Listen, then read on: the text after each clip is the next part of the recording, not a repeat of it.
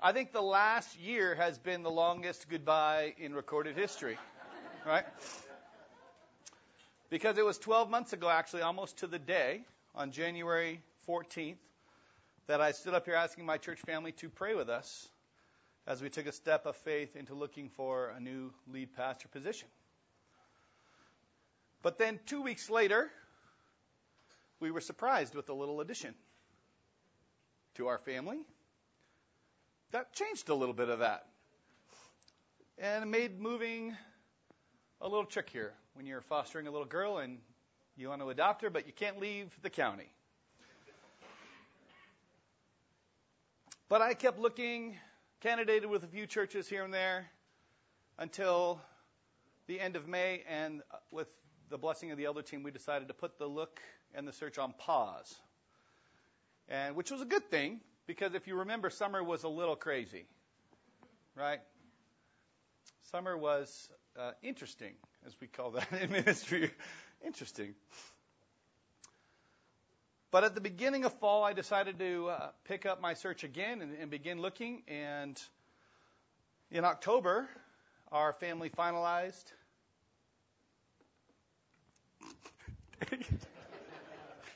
I was doing so good. Let me get the water helps. I looked at my wife. Problem. I can't block her. Darn. In October, we finalized the adoption of Harley May. And, a huge praise. And at the same time, I was contacted by High Point Fellowship in Cedar Park, Texas, and they were letting me know I was one of their final 4 candidates, as it were.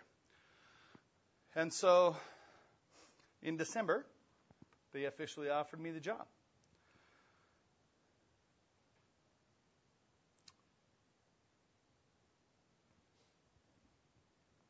Oh. And as I look back on the last year, you can see God's.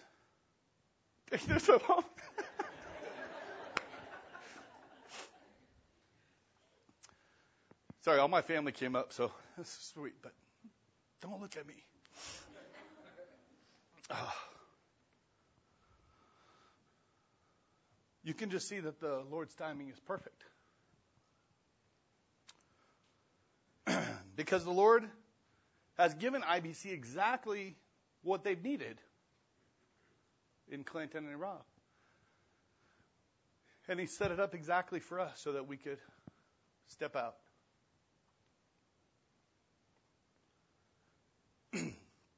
And for that, I am exceedingly thankful.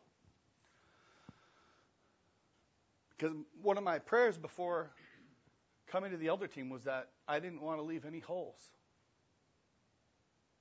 I didn't want to leave the ministries in need. And much prayer has gone into this transition, both by you and by the leadership here, and now it's the last time. I promise I won't blubber through it the whole time. I promise. But I'm up here the last time as your associate pastor. And I'm really blessed to be able to bring you the word.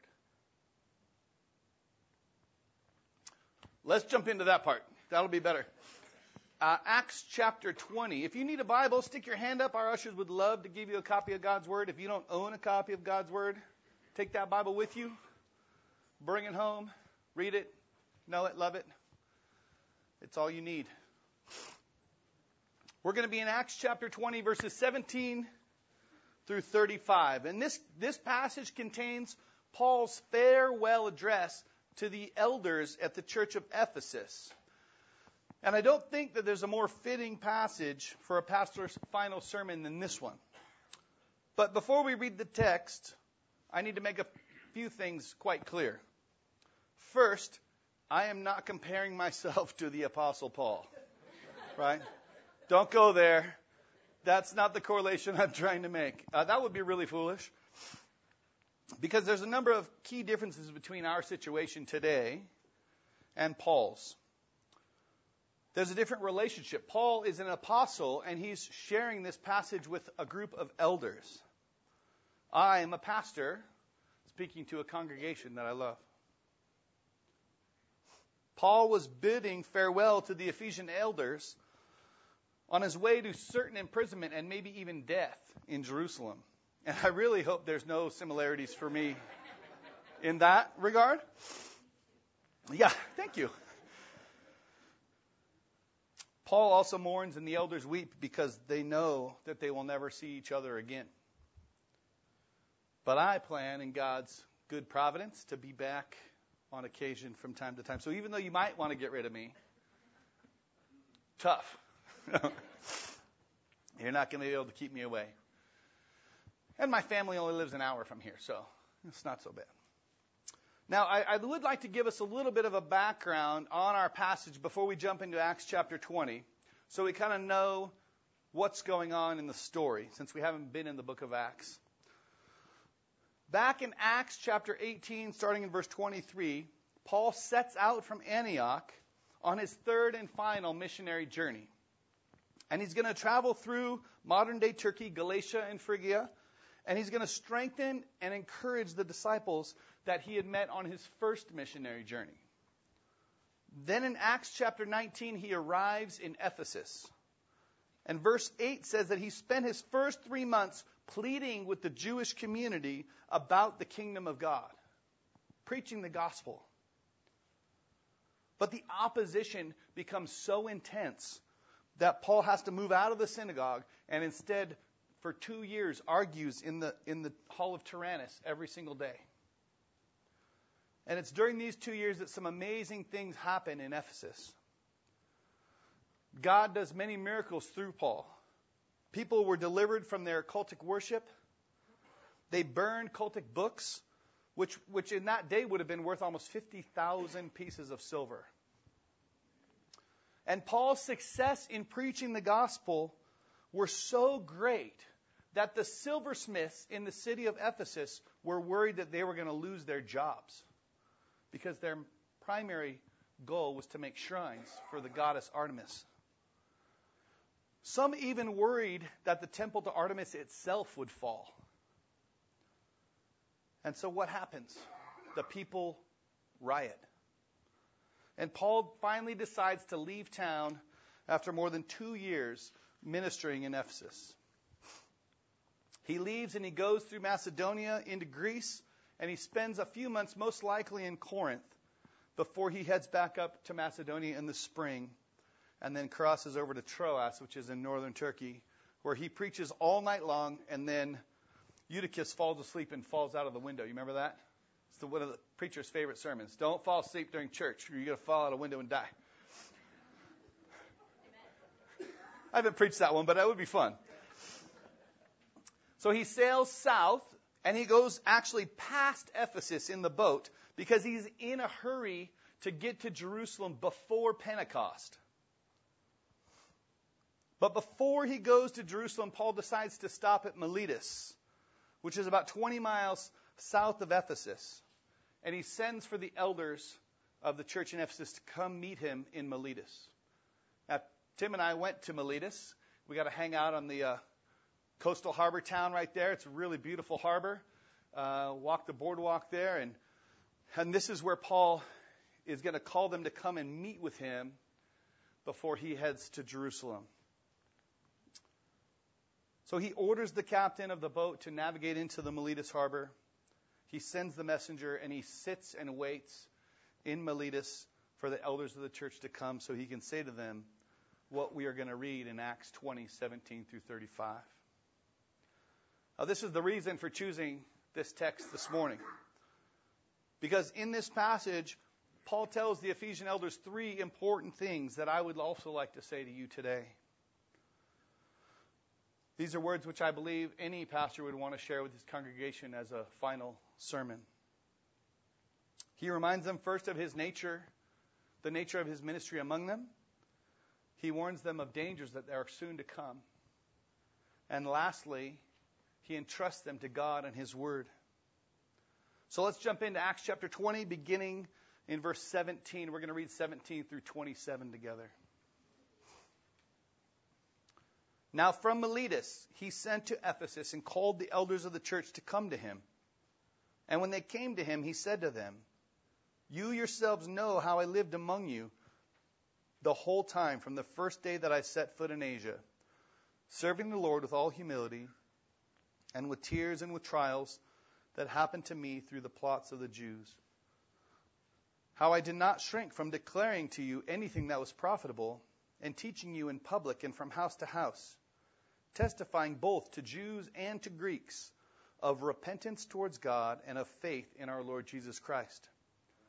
And now, behold, I am going to Jerusalem, constrained by the Spirit, not knowing what will happen to me there, except that the Holy Spirit testifies to me in every city that imprisonment and affliction awaits me.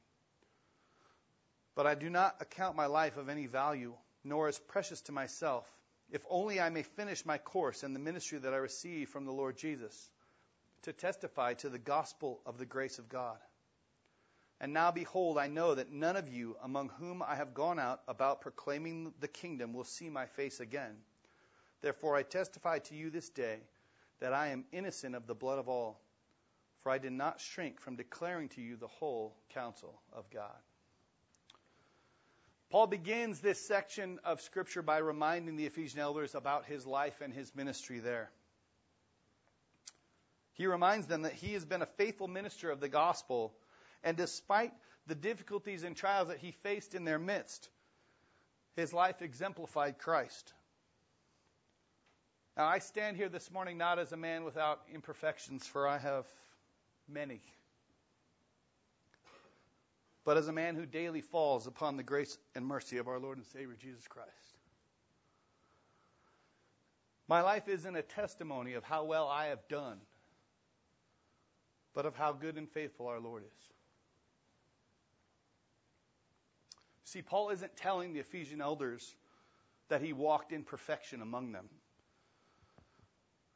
but he's reminding them of the grace poured out on him in his time there. He's reminding them of the grace poured out to others through him. Now, Paul also reminds them about his teaching in verse 20. And he makes this remarkable statement that he never shrank from declaring to you anything that was profitable. Now, this phrase, shrink from declaring to you anything that is possible, carries the idea that he didn't shrink back out of fear from people's responses. He wasn't worried about how people would treat him when he preached the gospel. He simply preached the gospel to any who would listen. And we see that Paul preached the gospel of Jesus Christ to everyone, Jews and Gentiles. Now, Paul's desire in this passage isn't that he would have been the greatest teacher ever, or that everyone would have loved him wherever he went. But in verse 24, he reminds us that his only goal, his life's mission, was to simply finish his course and the ministry that he'd received from the Lord Jesus. You see, his heart and the heart of every follower of Christ is to be faithful to the calling that you have been given, whatever that calling may be. And it's different for each one of us. And even more than that, Paul's heart to serve has nothing to do with his own desire. It has nothing to do with what he wants. He even goes so far as to say that he doesn't count his life as valuable or precious to himself. But he understands that his life has value because he serves the Lord faithfully.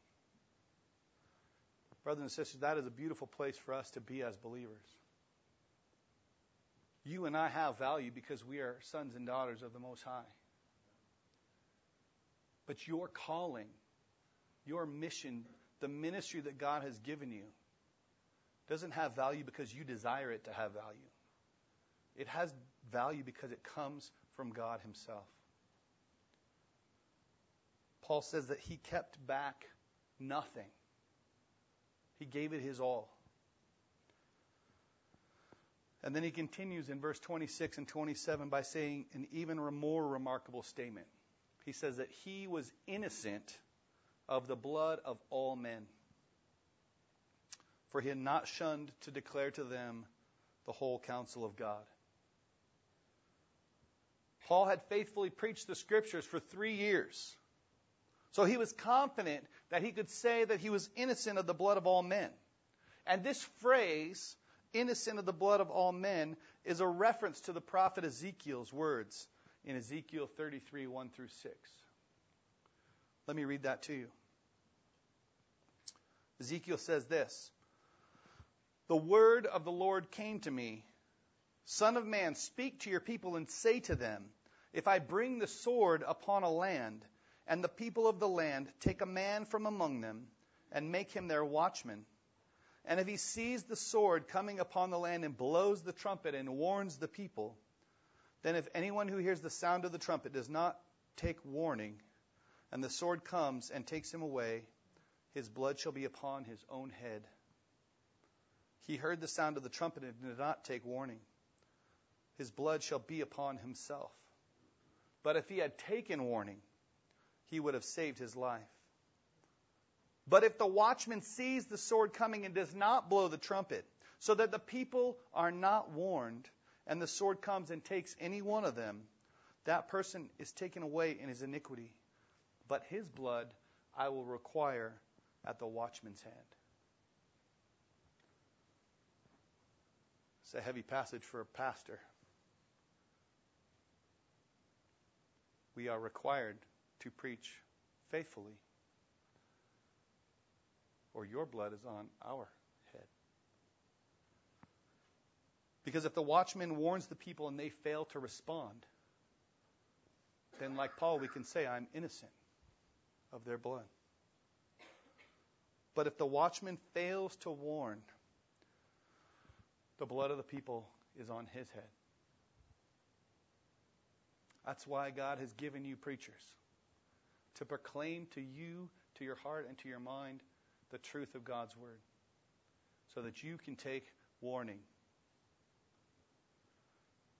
And Paul had not held back anything during his time in Ephesus, and he had preached the word faithfully. And he knew with full confidence that he could stand back and say that he was innocent of the blood of all men. And with great humility, I would say that I hope I can join the Apostle Paul today and say that I testify to you this day that I'm innocent of the blood of all, for I did not shrink from declaring to you the whole counsel of God.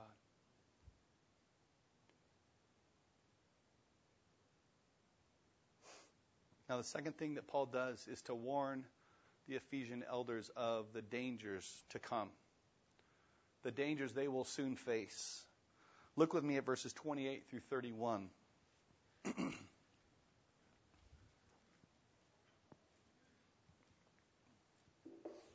And he's writing this to the Ephesian elders directly. He says, "Pay careful attention to yourselves and to all the flock, in which the Holy Spirit has made you overseers, to care for the church of God, which he obtained through his own blood. I know that after my departure, fierce wolves will come in among you, not sparing the flock. And from among your own selves will arise men speaking twisted things, to draw away the disciples after them. Therefore be alert, remembering that for 3 years I did not cease, night or day, to admonish everyone with tears." There are always dangers that the church needs to be aware of. Satan prowls around like a roaring lion, seeking to those with whom he can devour. And he is constantly and relentlessly looking to bring strife, bitterness, envy, and disunity into the church. Don't let him. Be people who are devoted to the Word of God. Be men and women of prayer. And when you get upset about something, which we all do, let it go. Let it go. Love one another. As pastors, we see people leave the church all the time for really sad reasons, silly things even. And it's a heartbreak. Be a people who are committed to this fellowship because God has called you to be here, to be a part of it. Fight against sin, both in your own heart and outwardly. And pray for the pastors and elders that the God has given you. And even more than that, submit to them out of reverence for the Lord. Submit to them, even when you think they're wrong. I got to say this because I'm leaving, right?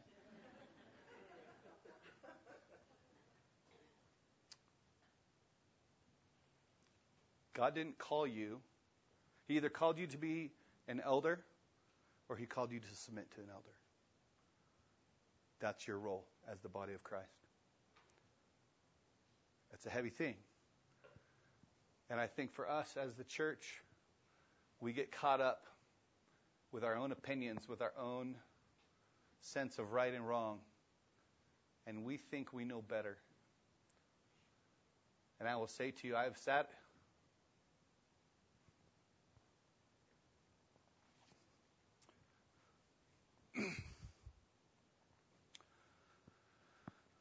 in lots of meetings and in much prayer over this body with these men.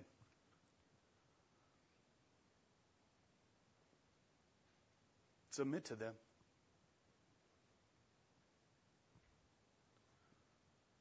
Out of reverence for the Lord.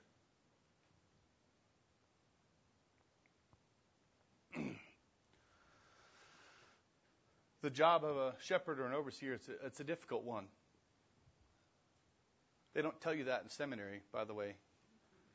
This is part of the deal. But I am thankful to say that this congregation is one that really knows how to love and encourage their leaders.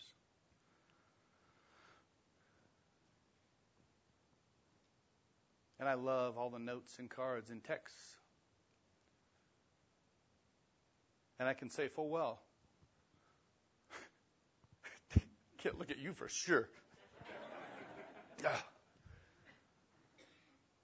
That there are times that those things get us through. And it seems like a small thing. But it's not. Dang. I was making it. All right.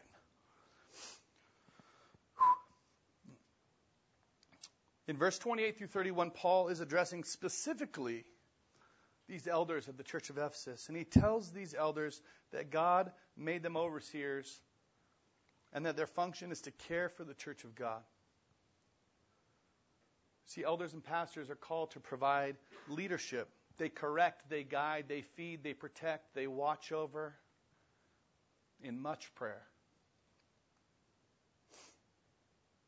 And Paul emphasizes this truth in a solemn and serious way by calling the church at Ephesus the church of God that was purchased by his own blood. And the beautiful truth for IBC is that's true for us as well. We are the church purchased by God with his own blood. Now, Paul shares two things that the church needs to be on guard against. One from outside the church and the other from within the church. He says, first, that persecution will come from outside the church. And believers everywhere should never be surprised that the world hates you. Should never be surprised by that. In fact, we are told often in Scripture that the world definitely does hate you.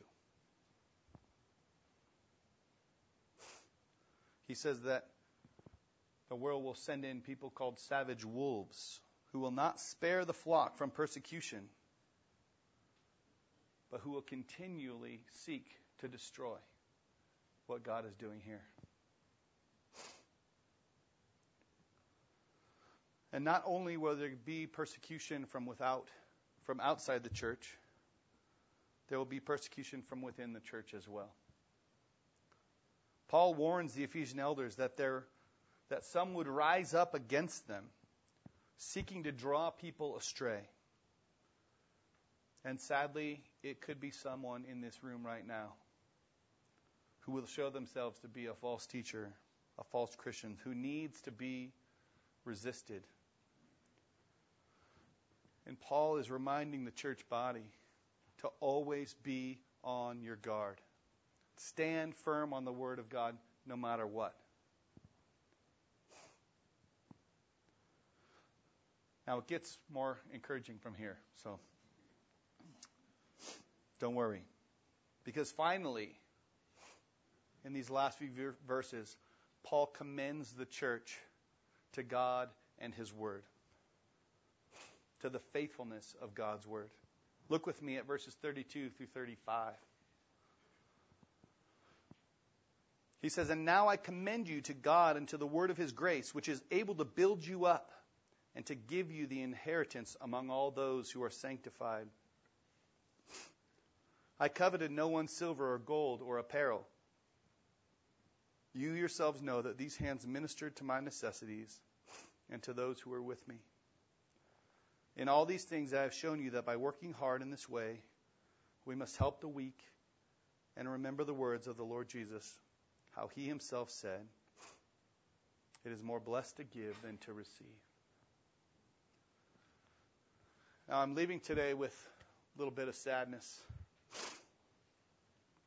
But I only have sadness in the leaving, because I know that you will be well cared for when I'm gone. I know that you are in the best hands there are. And I'm not talking about Tim's hands, or Rob's hands, or Clint's hands, or the elders' hands, but God's hands. God's hands are all over this church. And as you look back on the life of IBC, you have seen God's faithfulness time and time and time again. He has always cared for IBC. And He is constantly faithful to the people here. My favorite passage is found in Lamentations chapter 3. And that passage reminds us that God's steadfast love and mercies never come to an end. They are new every morning, and great is His faithfulness. Our God will never fail His people, never fail His church. He will always give you exactly what you need. And Paul tells these Ephesian elders that he has entrusted them to God and the word of His grace. And I am so thankful that IBC is a church that is dependent on God and His word. Because the same God who has been with us these past 7 years will continue to be the God that is the God of this church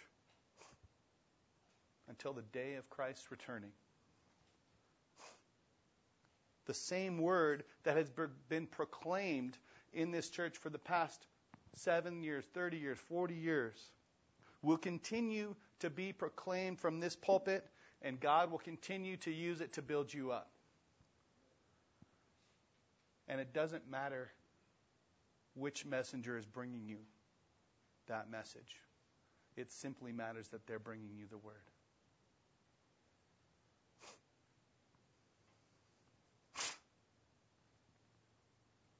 God gives you His word to build you up into a holy temple. And it doesn't matter if it's me or Tim or someone else down the road. But God's people will continue to grow, and the work is God's alone if it is founded on His word alone. And that's why Paul says in 1 Corinthians 3, 4 through 11, one says, "I follow Paul. Another says, I follow Apollos. Are you not being merely human? What then is Apollos? What is Paul? Servants through whom you believed, as the Lord assigned to each. I planted, Apollos watered, but God gave the growth. So neither he who plants nor he who waters is anything, but only God who gives the growth. He who plants and he who waters are one, and each will receive his wages according to his labor.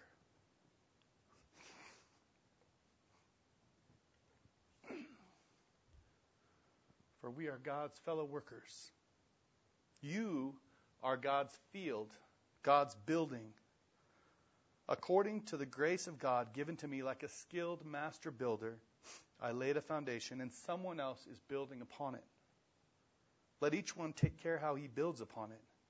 For no one can lay a foundation other than that which is laid, which is Jesus Christ. Our firm foundation. This church doesn't exist because it has amazing pastors. It exists because its foundation is on Jesus Christ alone.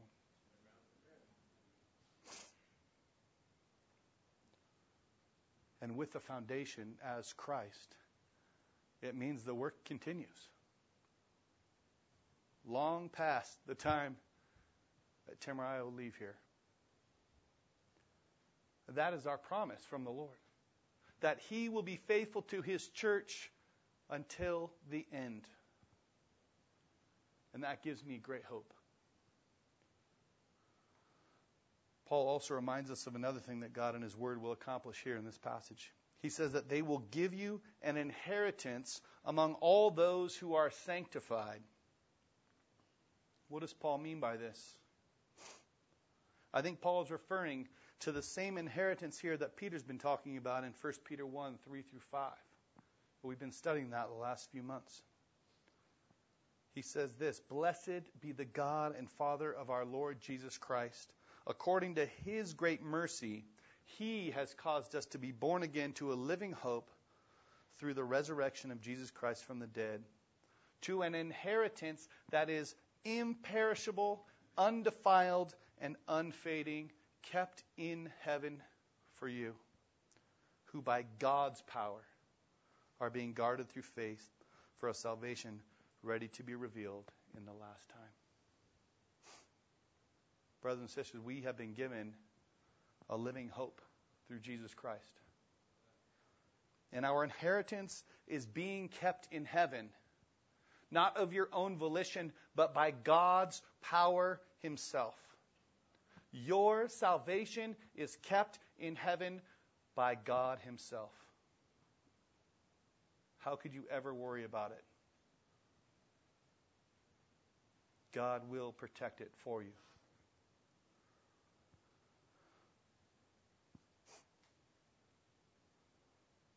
And this means that you and I have our salvation kept by the power of God through the proclamation of His Word.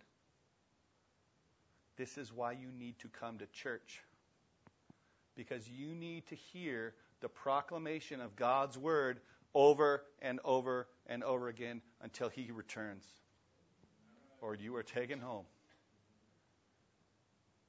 If you stop hearing, where does that leave you? The proclaiming of God's Word needs to continue until we receive our inheritance in heaven. And it's on that day that we'll all be joined back together, never to be parted again. That is an unimaginable gift. An inheritance kept in heaven for you. The proclamation and the preciousness of God's Word.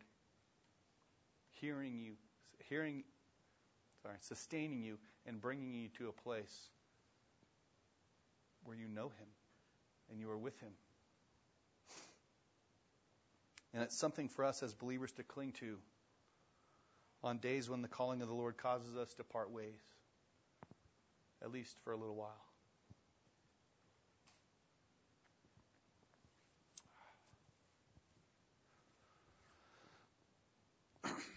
Before I need to not look at you. Before I end my time this morning, I just want to say thank you.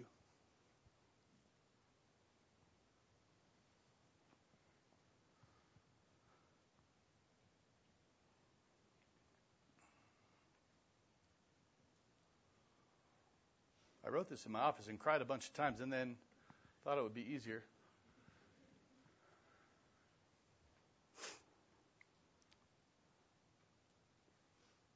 The life of a pastor is filled with much joy and sorrow. Many victories and many heartaches. Seeing people come and give their life to the Lord is, I think, one of the greatest joys you can have.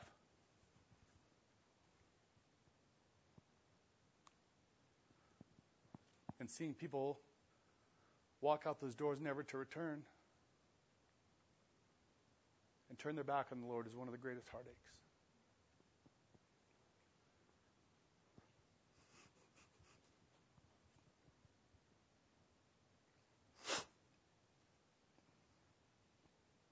Oh, man. We've had our fair share of that these past 7 years, I'll tell you. Victories and heartaches. And it's totally worth it.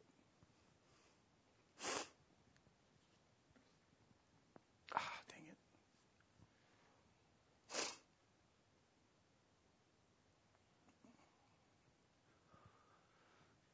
Thank you for the way you love and encourage your leadership, your pastors.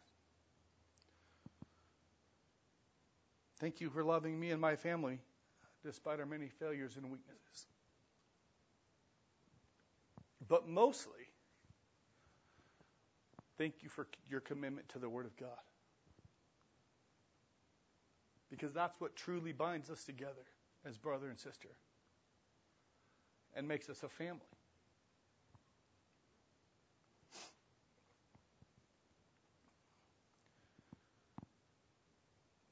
And it shows us that we serve a God who has given us everything in Jesus Christ. And for that I am exceedingly thankful.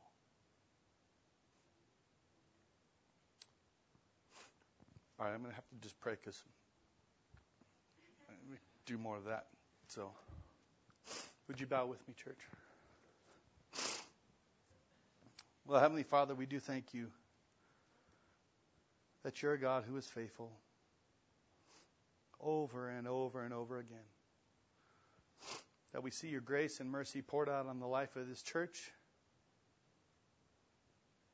and the way in which you have blessed us with your word just gives us great hope. Lord, we know that you bind our hearts together. But our foundation is Jesus Christ. And that one day we will stand together again in the radiance of his glory. Thankful for all the ways in which you brought us to yourself.